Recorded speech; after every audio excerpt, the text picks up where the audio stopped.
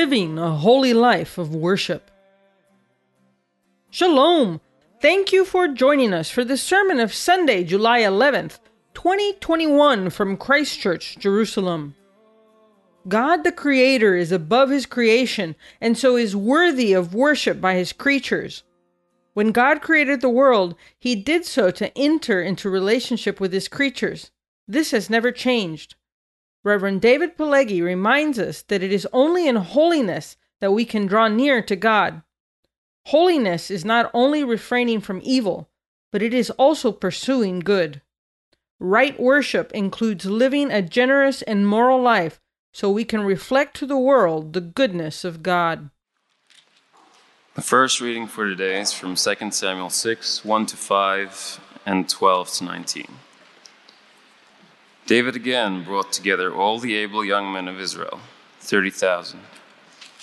He and all his men went to Baalah in Judah to bring up from there the ark of God, which is called by the name of the Lord Almighty, who is enthroned between the cherubim on the ark.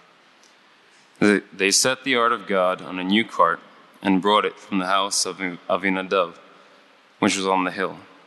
Uzzah and Ahio, sons of Avinadab, were guiding the new cart with the ark of God on it, and Ahio was walking in front of it. David and all Israel were celebrating with all their might before the Lord, with castanets, harps, lyres, timbrels, sistrums, and cymbals. Now King David was told, "The Lord has blessed the household of Obed-Edom and everything he has because of the ark of God." So David went to bring up the ark of God from the house of Obed-Edom to the city of David with rejoicing. When those who were carrying the ark of the Lord had taken 6 steps, he sacrificed a bull and a fattened calf. Wearing a linen ephod, David was dancing before the Lord with all his might, while he and all Israel were bringing up the ark of the Lord with shouts and the sound of trumpets. As the ark of the Lord was entering the city of David, Michal, daughter of Saul, watched from a window, and when she saw King David leaping and dancing before the Lord, she despised him in her heart. They brought the ark of the Lord and set it in its place inside the tent that David had pitched for it. And David sacrificed burnt offerings and fellowship offerings before the Lord. After he had finished sacrificing the burnt offerings and fellowship offerings, he blessed the people in the name of the Lord Almighty. Then he gave a loaf of bread, a cake of dates, and a cake of raisins to each person in the whole crowd of Israelites, both men and women, and all the people went to their homes. This is the word of the Lord. Our second reading is from the book of Psalms, chapter 24, of David. The earth is the Lord's, and everything in it, the world and all who live in it. For he founded on the seas and established it on the waters. Who may ascend the mountain of the Lord? Who may stand in his holy place? The one who has clean hands and a pure heart, who does not trust in an idol or swear by a false god. They will receive blessing from the Lord and vindication from God their Savior.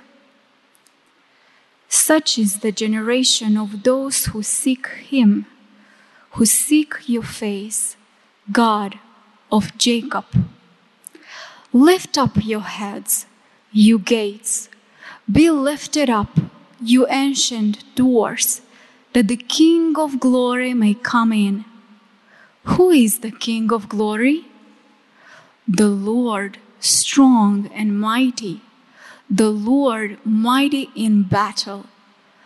Lift up your heads, you gates, lift them up, you ancient doors, that the King of glory may come in.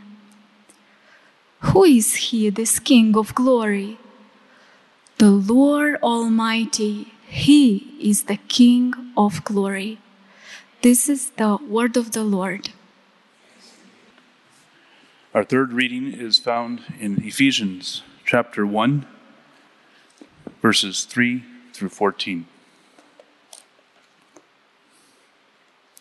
Ephesians chapter 1, verses 3 through 14. Praise be to the God and Father of our Lord Jesus Christ, who has blessed us in the heavenly realms with every spiritual blessing in Christ. For he chose us in him before the creation of the world, to be holy and blameless in his sight. In love, he predestined us for adoption to sonship through Jesus Christ in accordance with his pleasure and will, to the praise of his glorious grace, which he has freely given us in the one he loves. In him we have redemption through his blood, the forgiveness of sins, in accordance with the riches of God's grace that he lavished on us. With all wisdom and understanding, he made known to us the mystery of his will according to his good pleasure, which he purposed in Christ, to be put into effect when the times reach their fulfillment, to bring unity to all things in heaven and earth under Christ. In him we were also chosen, having been predestined according to the plan of him who works out everything in conformity with the purpose of his will, in order that we, who were the first to put our hope in Christ, might be for the praise of his glory. And you were also included in Christ when you heard the message of truth, the gospel of your salvation. When you believed, you were marked in him with a seal, the promised Holy Spirit, who is a deposit guaranteeing our inheritance until the redemption of those who are God's possessions, to the praise of his glory. The word of the Lord. Amen. I'm convinced that sermons are overrated. They're important. It's important to proclaim God's word and to teach God's truth. But sometimes we expect sermons to do things that they really were never intended to do. Yes, and discipleship doesn't always happen, or transformation doesn't always happen when someone stands at the front and harangues a congregation. Let's pray. Father in heaven, we ask that you indeed would continue to work in the lives of each one of us, continue to transform us into the image, the dear image, the holy image of your Son, Jesus. And we pray that our hearts will receive your word, and we ask that you will speak to each one of us. And as we heard a warning earlier in the service, we pray that as you speak, we will not ignore your voice or refuse to listen to what you have to say to us. Lord, make us willing and able to hear, and give us grace to do those things that you ask us to do. In the mighty name of Jesus, amen. So I'd like to depart from tradition. Our tradition, praise the Lord for that. We're not enslaved to speaking about the gospel passage every week. I'd like to speak about the Psalm 24. Those of you who come from a liturgical Christian tradition, you know that this psalm is important for us liturgically at Easter, also on Ascension Day, and it's easy to see why. Some of us are familiar with worship songs written from this passage, but many of us are not exactly, you might say, familiar with the psalm. We know Psalm 23 better, Yes, Psalm 23 is Psalm 23 is the psalm, we know it, for funerals and different occasions in our lives. When we're in trouble or distress, we turn to this psalm, and it is about a God who provides in the most difficult circumstances, who protects, and who's a gracious host. And I trust, yes, that most of us have had some experience with this God. Yes, the God who cares for us and provides for us and indeed protects us. Psalm 24 is also about God. But you might say it adds, yes, some more revelation.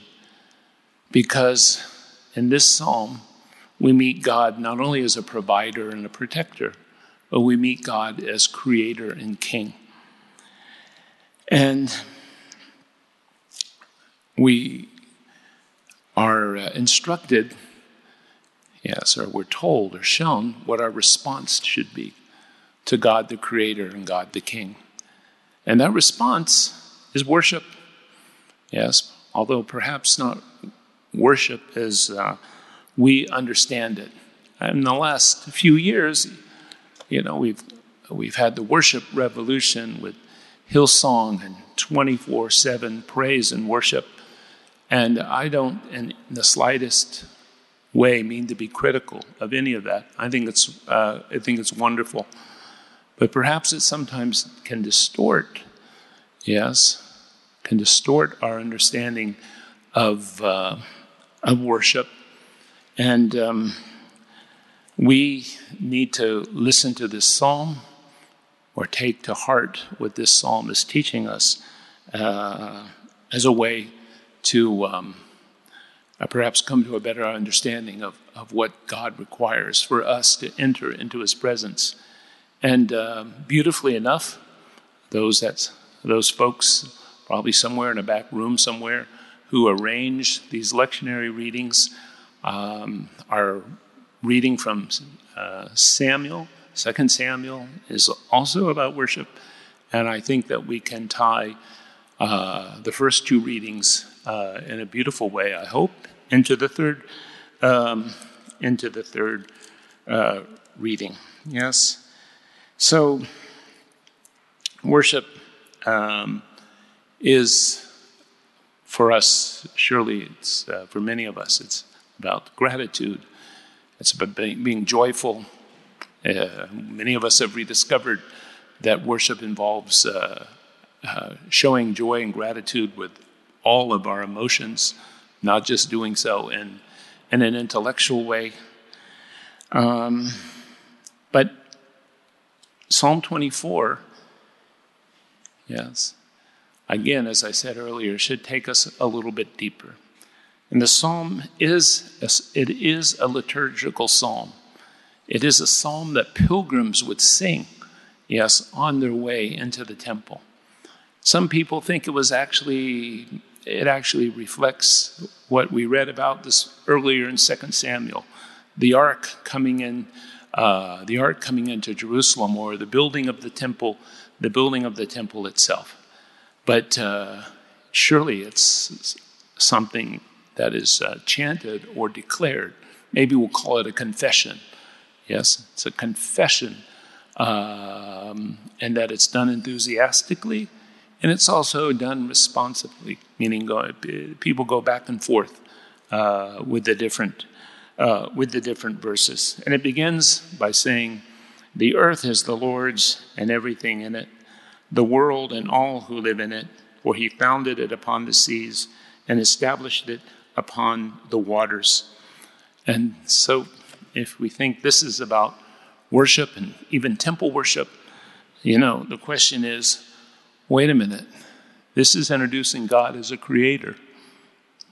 And you might ask, well, what does that have to do with anything? Or what does that have to do with the temple? And time does not allow. But if we did have a little bit of time, we really could unpack, yes, an essential truth that we find in the Hebrew Bible. Yes, that the connection between the temple and the ark, between creation, God creating the world, and the Ark of the Covenant, later the temple itself. There's this very, very strong connection that Bible scholars, Jews and Christians, have seen for quite some time. And many go as far as saying that creation is only completed, the work of creation is only completed, yes, when the tabernacle is built, and then later the temple itself. Yeah? And for God to create, what's the context of the creation? Does God create out of nothing? Maybe he does ultimately, right? But God, the creator, yes, first has to subdue, you might say, or overcome what we call the forces of chaos. And those forces of chaos, as we read about in Genesis 1:1, the tohu vevohu, yes, the complete, you might say, disorder, or the condition of disorder that exists before God's creation, yes, or you maybe think of it as the dark, watery state of creation before God begins his work. And that is reflected, yes, that's reflected in the opening. It says, "For he founded it upon the seas and established it upon the waters." And so what this tells us is that God, the creator, right, is unique in that he's a God who's not part of the creation. He's above the creation. All gods and goddesses and all powers and principalities and every ideology, yes, or everything that claims for itself divinity are all part of the creation, or all subject to the creation. Yes, it's the God of the Bible, the God of Abraham, Isaac, and Jacob, who's above the creation, who's distinct from the creation, who controls the creation and has power over it. None of the other idols, none of the other ideologies, whatever they may be, yes, has the same power. Has the same power. And so, God is in this instance, God in this psalm, he's praised. He's praised for being powerful.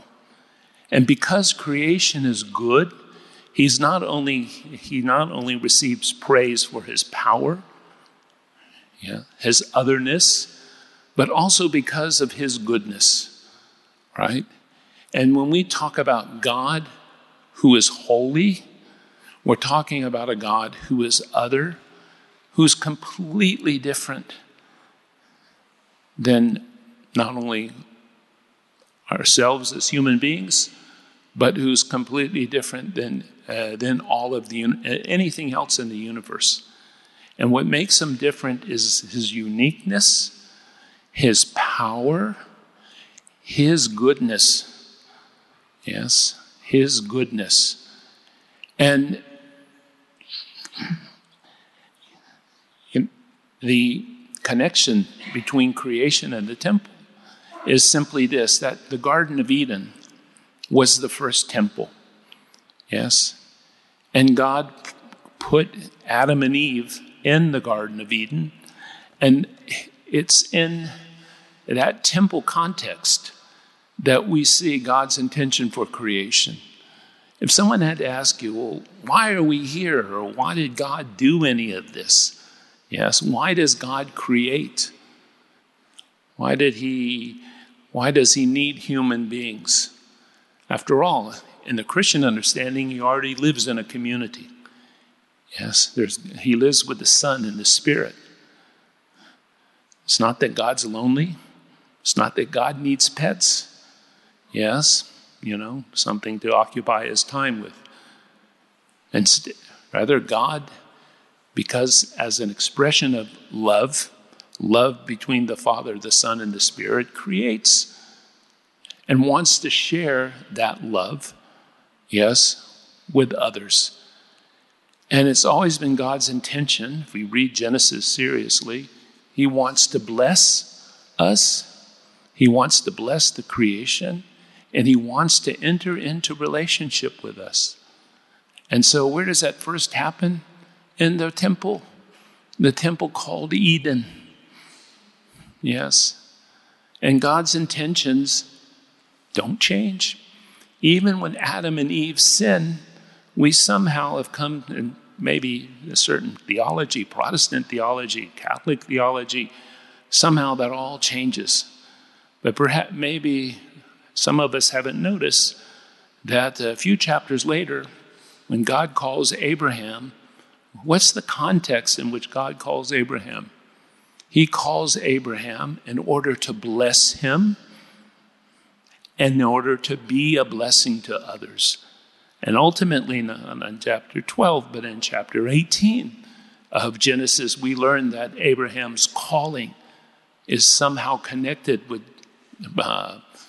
presenting or to showing forth, or yes, the God, showing forth God to the nations of the world, or to the peoples of the world. Again, God's desire, yes, God's desire is for our good and our well-being. He desires to bless and desires to come into a relationship with us. Also in the process, he enters into partnership with us, does he not? Adam and Eve are told, yes, work in this garden. Yes, safeguard this garden. By the way, in Hebrew language, there's language here that makes it sound like Adam and Eve have a priestly role. They are priests in this. They are priests in this temple. And even after sin and death enter into the world, yes, God establishes the tabernacle, or has Moses build the tabernacle. Yes, has it's slightly different, with different stipulations and different rules, but still nonetheless, right? It's a place to bring blessing, and it's a place where the people of Israel, it's the thing that would facilitate this relationship. Of course, the blessing and the relationship is dependent, is it not, on obedience. So here we have a holy God, yes, who wants, blessing for his people, who wants to enter into relationship.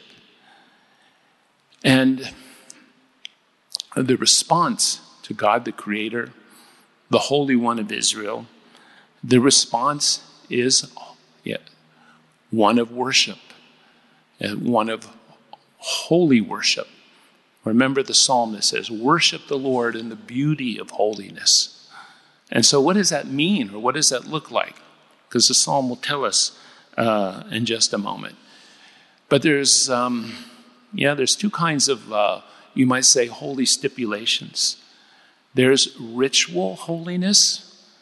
Yes, Israel was called, the people of Israel, they're called upon God, they're called by God to do certain things, such as to eat certain foods, or to only approach the Ark of the Covenant in a certain way, or to make sure that that death in no way clings to them. And sometimes, we, especially as Protestants, we think, all those rules and regulations, legalism, gosh, it's a good thing. And it's true, while on one hand, we, yes, who are Gentiles, are not obligated by these rules and regulations, ritual immersion, eating kosher food, circumcision. We can do them if we wish, but they're not a covenantal obligation upon us. They do teach us important things, and we would be very foolish, to just sweep them away without careful consideration. Let me just remind you of two things. All right. One, these rituals protect us. Yes. There's a certain protection from God's holiness. Now, when we had the first reading, the people who sometimes put this lectionary together think that we have tender ears. And they left out the story of Uzzah, who steadied the ark. And as Uzzah steadied the ark, he got zapped. He died. And all he was trying to do was to keep it perhaps from falling off the cart. And consequently, yes, King David is angry at the Lord. And I must say that I don't always sympathize with King David, but I do in this case. God, how is this fair? How is this fair? This guy had good intentions, right? But still, he violated something really important. And all of this points to, yes, all of these so-called ritual rules, all of these were to protect the people of Israel from God's holiness, because holiness is dangerous, whether you're Jewish or Christian. And perhaps we have forgotten that. Yes, that God is not a God to be trifled with. He's not a God that we can go to him, and say, hey, rubber stamp my agenda. Hey, rubber stamp my culture. Okay? Yeah, God is good. God brings blessing and life. God brings empowerment. Yes, but God is also dangerous. And he's not to be taken for granted. Now you say, oh, that's just the Old Testament. Can I remind you of the story in the book of Acts of Annas and Sapphira? Also, yes, taking the holiness of God for granted. Or may I remind you what Paul tells us in the book of Corinthians? Don't come to the Lord's table in an unworthy manner, because otherwise some of you are what? Sick. And some of you have fallen asleep. That's an important understanding of holiness. Secondly, and we could talk about ritual all night. Secondly, the fact that we approach God, at least in the Hebrew Bible, that God was approachable in a certain way, and those certain ways would be safe. You would bring a sacrifice, and bring a sacrifice according to what was stipulated in the biblical text. Yes, means that God is not a God of chaos.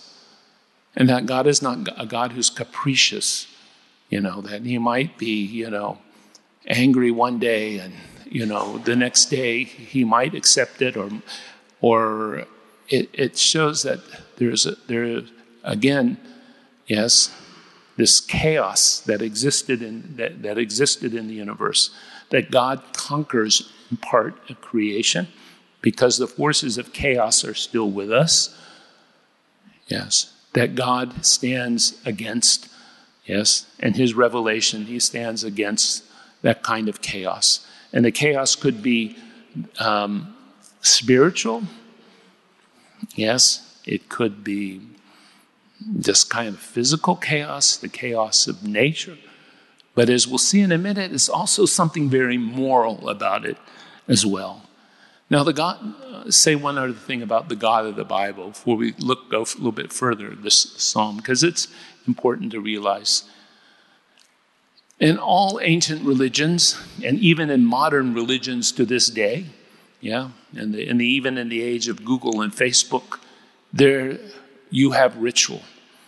Yes, and all the gods, and especially in the ancient world, and maybe even the false gods of our day and age, they demand some kind of ritual, like you press like, on your Facebook, and you do it so many times. Yes, or you have to watch the latest YouTube video that's gone viral, whatever it may be. Yeah, ritual is involved of some kind or another. But it's what's distinctive about the God of Psalm 24, the God who's creator and king. He does demand ritual, and ritual has its place. But no God in the ancient world, and maybe even no false god today, says to its adherents, hey, I want you to be like me. I want you to do what I do. I expect you to be moral or ethical or righteous. Worship in the ancient world was just about doing the ritual and doing it in the right way.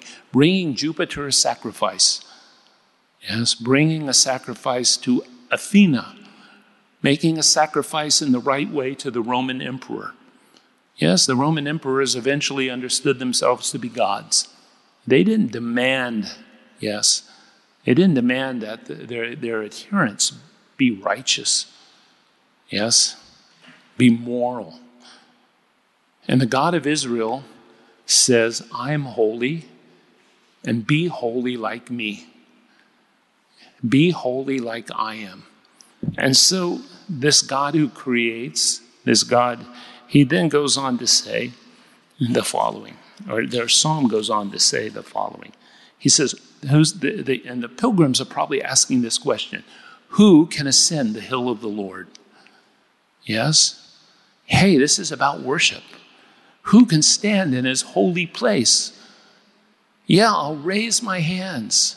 I'll have the right music. I'll sing the right choruses. I'll have a prophetic word. Yeah. Many things that we associate with worship. Maybe we'll use the gifts of the Holy Spirit, right? How can we enter into the Lord's presence? Yes? What gives us that right to come into the Lord's presence? And here it doesn't emphasize ritual. Again, it does in other places. But here it emphasizes something else. It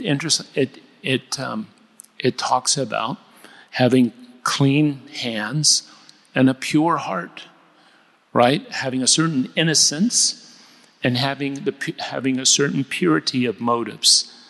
It says, he who has clean hands and a pure heart, who does not lift up his soul to an idol, yes, or swear by what is false. So, worship is not just setting time aside to praise the Lord or to tell the Lord that he's wonderful. Yes, worship is about how we live and actually how we behave or treat other people, right? That's deeply connected with worship because that's holiness. And God being a God of holiness, yes, we have to worship him in holiness. Or it's only in holiness, let's put it like this, that we can come really close to the Lord. What does the book of Hebrews say? Without holiness, no one will see the Lord. We think, okay, that's on Judgment Day. No, it's for today, and it's for now. Right? And as we'll see in a minute, holiness isn't just about my personal sins and things I shouldn't do, like get drunk or be immoral, yes, or watch porn, or, go to Las Vegas and play slot machines. Now, I'm not in any way, God forbid, commending this. But sometimes our view of holiness is sometimes very small. We can say, okay, I'm going to stop watching pornography, which, by the way, is a horrible scourge, yes, in the world today. And again, I don't want to minimize that because it's addicted. It's enslaved millions and millions of people. But if we can say, I don't do any of those things, yet we're gossiping, or stabbing people in the back, yes, or not supporting or helping our brothers and sisters in a time of need, this is also a lack of holiness, right? Holiness is restraining ourselves, being restrained from evil, not engaging in evil, yes, in any way. But it's also pursuing good, right? What makes the God of Israel holy is in part his goodness. And if you want a definition of what holiness is, then go to the holiness chapter in Leviticus 19. And Leviticus 19 will tell us not to commit sexual immorality. It will tell us not to engage in witchcraft. But it will also tell us don't oppress the poor. Or don't create a situation where someone who's blind might get hurt. Yes, all of that is understood, right, as holiness. And holiness from Leviticus onwards, even in this psalm, is connected to the quality of relationship that we're going to have with the Lord. So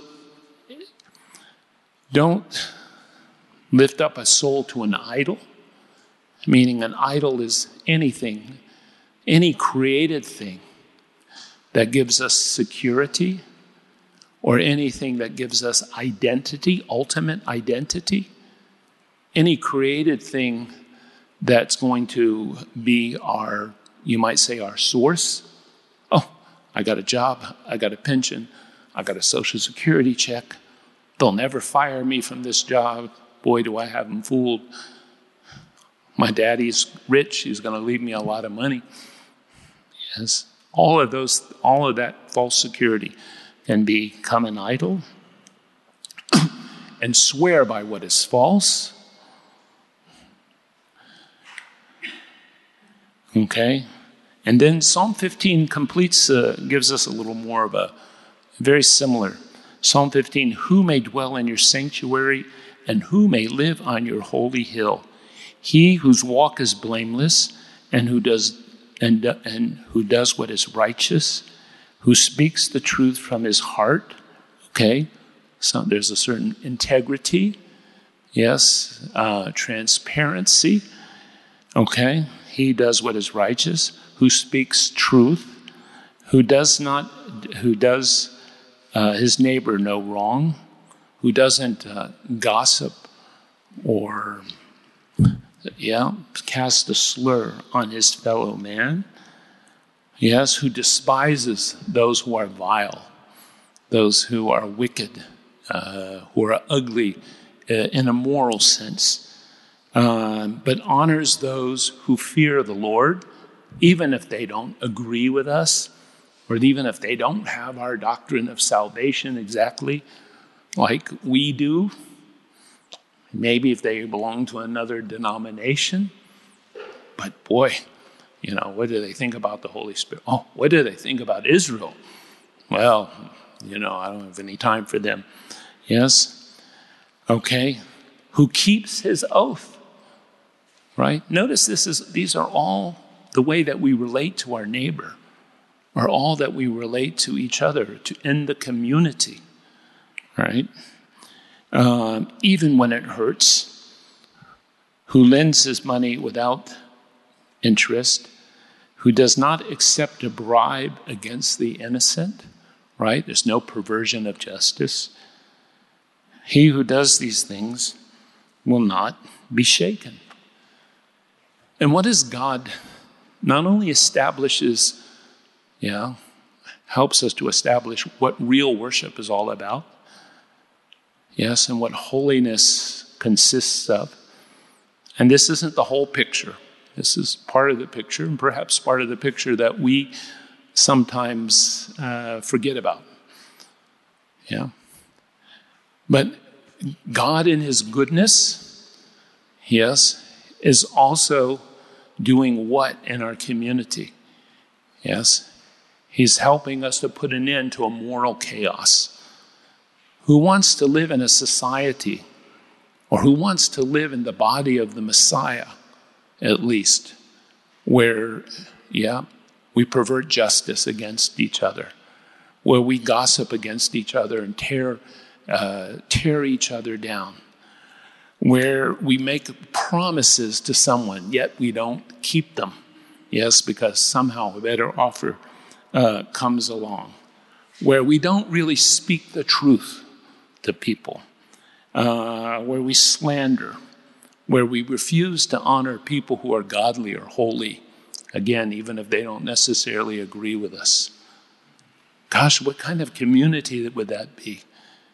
It would be a community of chaos, right? It would be a place where God isn't honored as creator, and God's not honored as being holy. And instead, that community would bring desecration to God's name and not holiness. The psalm goes on to say, Psalm 24, such is the generation of those who seek him. Seeking the Lord here is right worship.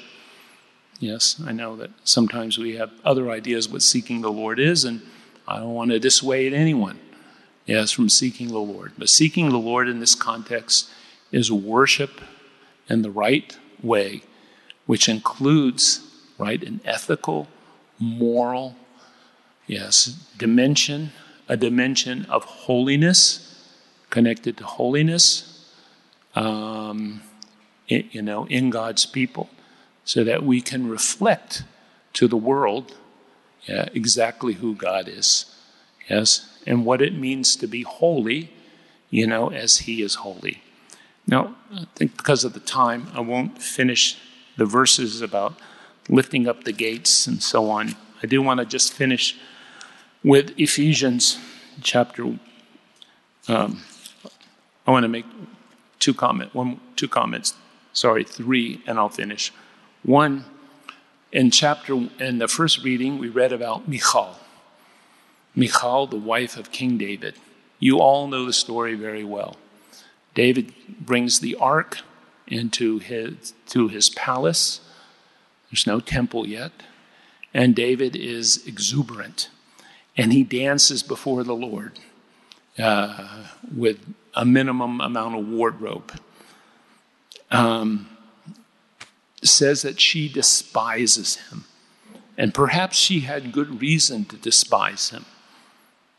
Yes, David, after all, was no saint. Maybe the way that she was taken to be his wife. Maybe it was because she was barren. Maybe because she knew that David sometimes said one thing and did another. Yes. So maybe she had good reason. But what's sad about the story is that because she took offense, because she took offense at him, she wasn't able to come into a place of worship with a pure heart. Yes?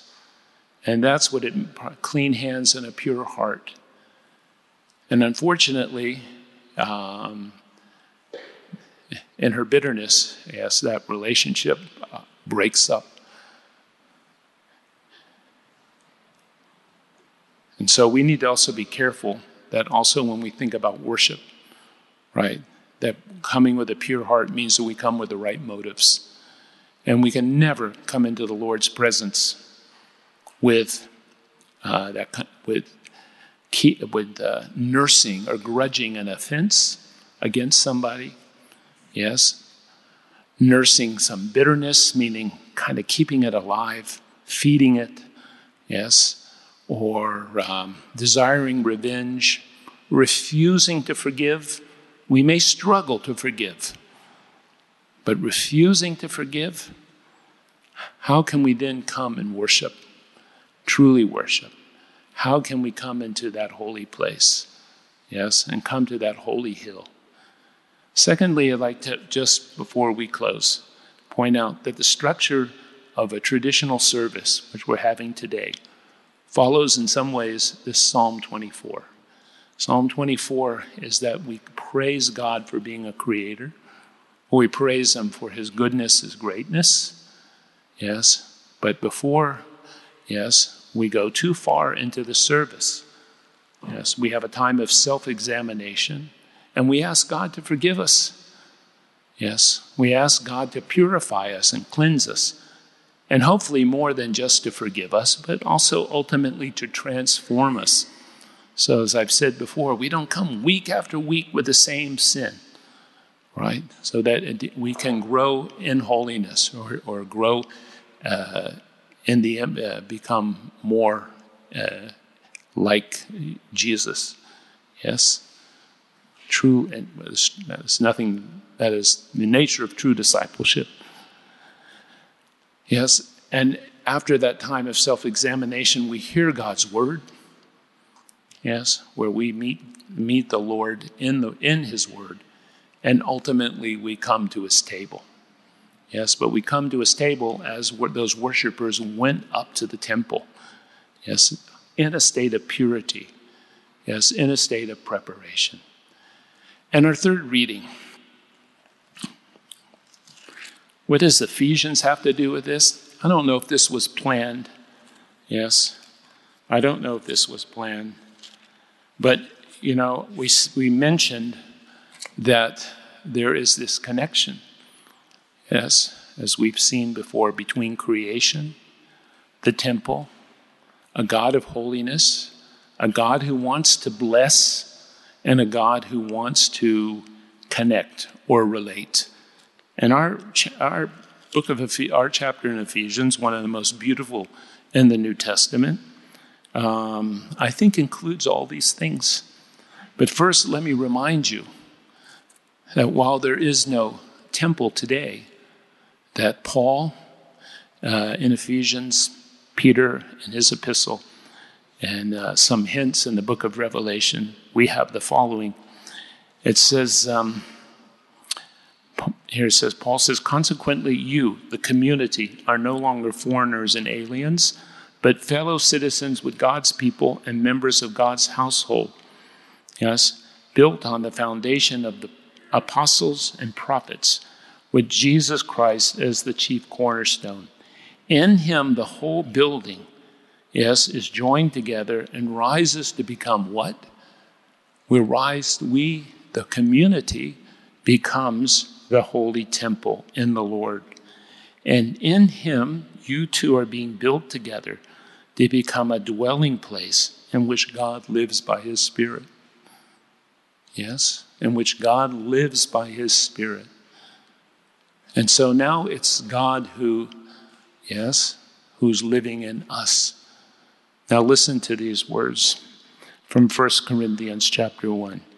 Praise be to God, the Father of our Lord Jesus Christ, who has done what?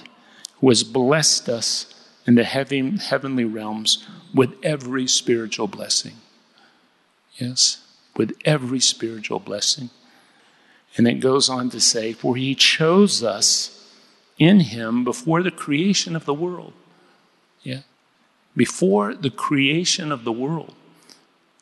Yes, so his community, the community, yes, are participating in God's big plan, yes, that he had in mind before there's Adam and Eve. And what are we called to do as we participate? Are we called to be saved? Are we called to be born again? Are we called to be, of a certain denomination or, are we called to be the cutting edge evangelical church? Are we called to be the ones who are out there ministering to the poor? And the answer to all that is yes, yes, and more yes. But actually here, we are called to do what? We are called to be holy and blameless in his sight. Holy and blameless in his sight. Right? That does what? It facilitates a relationship. And he goes on to say that in love, he predestined us to be adopted. And there's the relationship. There's blessing, there's holiness, the requirement of holiness, the need for holiness, and there's adoption. And Paul has to mention adoption here because he's talking to Gentiles, right? We're being adopted ultimately into the people of God, the people of Israel. Yes. And then it ends with telling us, I should go remember God's goodness. Yes. And what is God predestined for us? Not that we should be holy and blameless, but also that we should do good works. Yes, and that's also in chapter 2. That we should, for we are God's workmanship created in Christ Jesus to do good works, which God prepared in advance for us to do. Again, those good works are part of holiness, and they should never be despised, or they should never be minimized. Say, oh, works, it's all about grace. Let's end with saying the following. It says, and you were included with Christ when you heard the word of truth, the gospel of your salvation. Having believed, you were marked in him with a seal, the promise of the Holy Spirit, who is a deposit guaranteeing our inheritance until the redemption of those who are God's possession, right? To the praise of his glory. To the praise of his glory. That we who have been adopted, yes, who are part of God's holy temple, we're called to be holy and blameless. Yes. That our lives, yes, reflect not only who God is, but what real worship is all about. Lord, we pray that you will speak to us through these passages, not just once, but we ask that during the week you will indeed, Lord, give us the insight that we need. Lord, we pray that we'll have a better understanding of what it means to worship you. And we pray, Lord, that we will be mindful, yes, of standing against chaos, Lord, things that bring destruction and confusion to your people, to those and to your creation. Lord, we ask that you would give us all that desire, a passion, Lord,